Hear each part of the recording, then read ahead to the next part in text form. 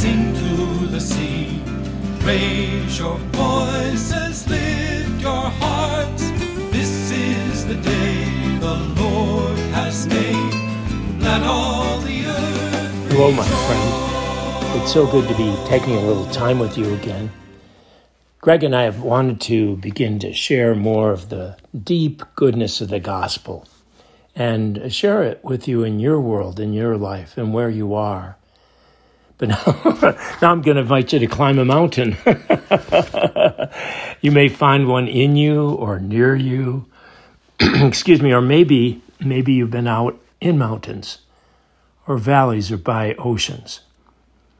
Each is its own vantage point, a place that allows us to look out and see the world, and also gives us a chance to look in, to be reflective, to see that which is out within us, the wonder of a God and the world, the Creator, and also to find within us ongoing creation that we are becoming.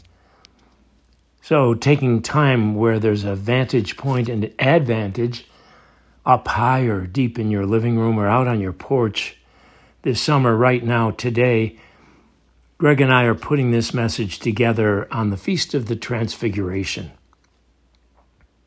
The gospel given this year is from Matthew.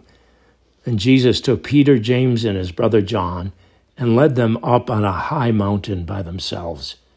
And he was transfigured before them. His face shone like the sun, and his clothes became white as light. And behold, Moses and Elijah appeared to them, conversing with him. And then Peter said to Jesus in reply, "Lord, it is good that we are here." And then he offers to make 3 tents and really set up camp. And I think if you and I know our busy lives, if we can catch 10 minutes or 5 or a half hour tenting somewhere, sitting in the advantage, the place of seeing in silence or quiet, or drawing aside, as often I'm talking about in these reflections, in clouds and sun, as clouds clear or appear, and we see in the cloud new light even in clouds, even in darkness. We don't always have a lot of time for that. My sisters and brothers, I think we all know it's not so much about time as it is disposition, leaving ourselves open to the one who is here and listening from where we are. Jesus invited his friends to look. He took them with him to look out at the world and look further into the experience of God. Moses and Elijah are there, too, who risked believing in a Yahweh who was present to the people, the God who remained. And that's at the heart of what they were about and preached or taught. And so to be with Jesus, the Christ, the Anointed One, to begin to find that out is to go with him into silence, quiet, somewhere that would hold us. And then very often to begin to look in. Now that doesn't mean examination, not even as the old examine of conscience needs to happen now. It may have earlier, it may later, but it is to look into the wonder of life, the quiet that we feel now when Jesus has drawn us aside, when he's invited us into our backyard in a corner. Maybe we're out picking weeds and we can just pause. Or again, you've driven into a parking space and you pause there. There's somehow a pause in Peter because Jesus is able to step in his great conversation of saying, let's stay here. And we begin to hear Elijah appearing and Moses, and from the cloud, the word from Yahweh, the great God of no name, "This is my beloved Son, with whom I am well pleased. Listen to him." Somehow we are brought into this moment to be with the Christ, the Son of the living God, the Anointed One.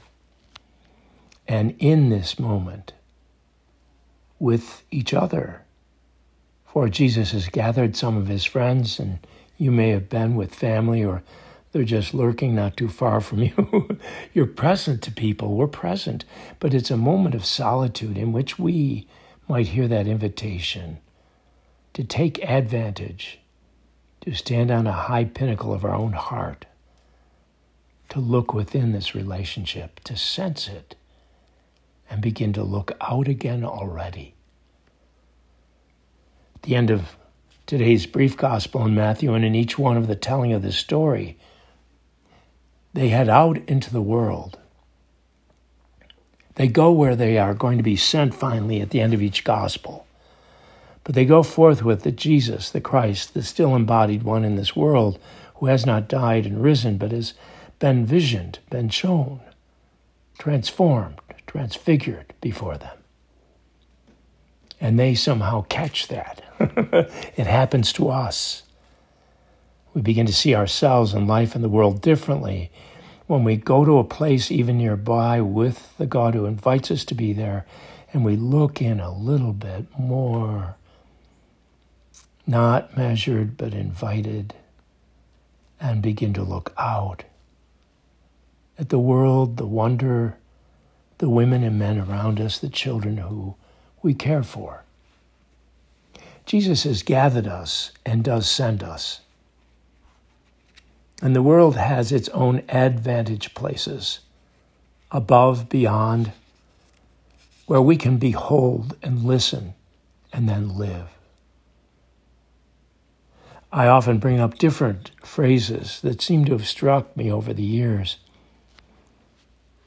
And the recently, again in my own heart, has been that listen, trust, follow. You may or may not have words. Mine may be helpful. Maybe it's simply this space, the opening that listening gives us. We're in that place. We sense God present. We might hear the one we call Father turn us again to his Son, Jesus, the Christ now, the one proclaimed, anointed. And we somehow feel the power and the peace of this moment to go down the hill of our own life, to re-enter the villages, cities, homes, and workplaces. We, with the advantage, high place of listening and hearing, have the call to service, to somehow let others see what they may not yet see, by preaching with our own actions, our love, and yes, our words. As Greg and I invite you into this quiet right now, I invite you to just listen ever more deeply to your heart, which I believe is the mountain, the advantage place where we're invited to be attentive, to see, to behold and be transfigured ourselves, transformed into members of the body of Christ. And in this anointing, this power given to us and spirit of life,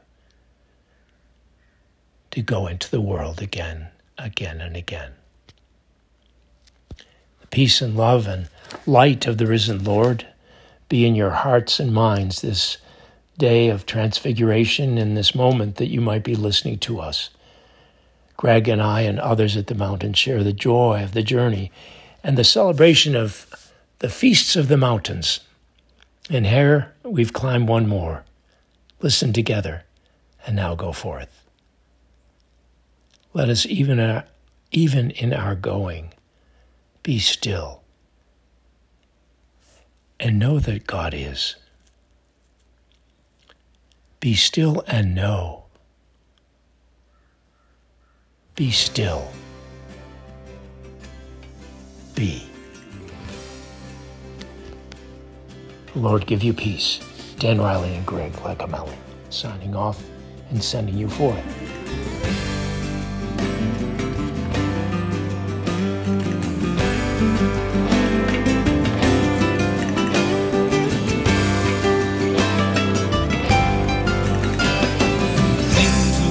Mountains, sing to the sea. Raise your voices, lift your hearts. This is the day the Lord has made. Let all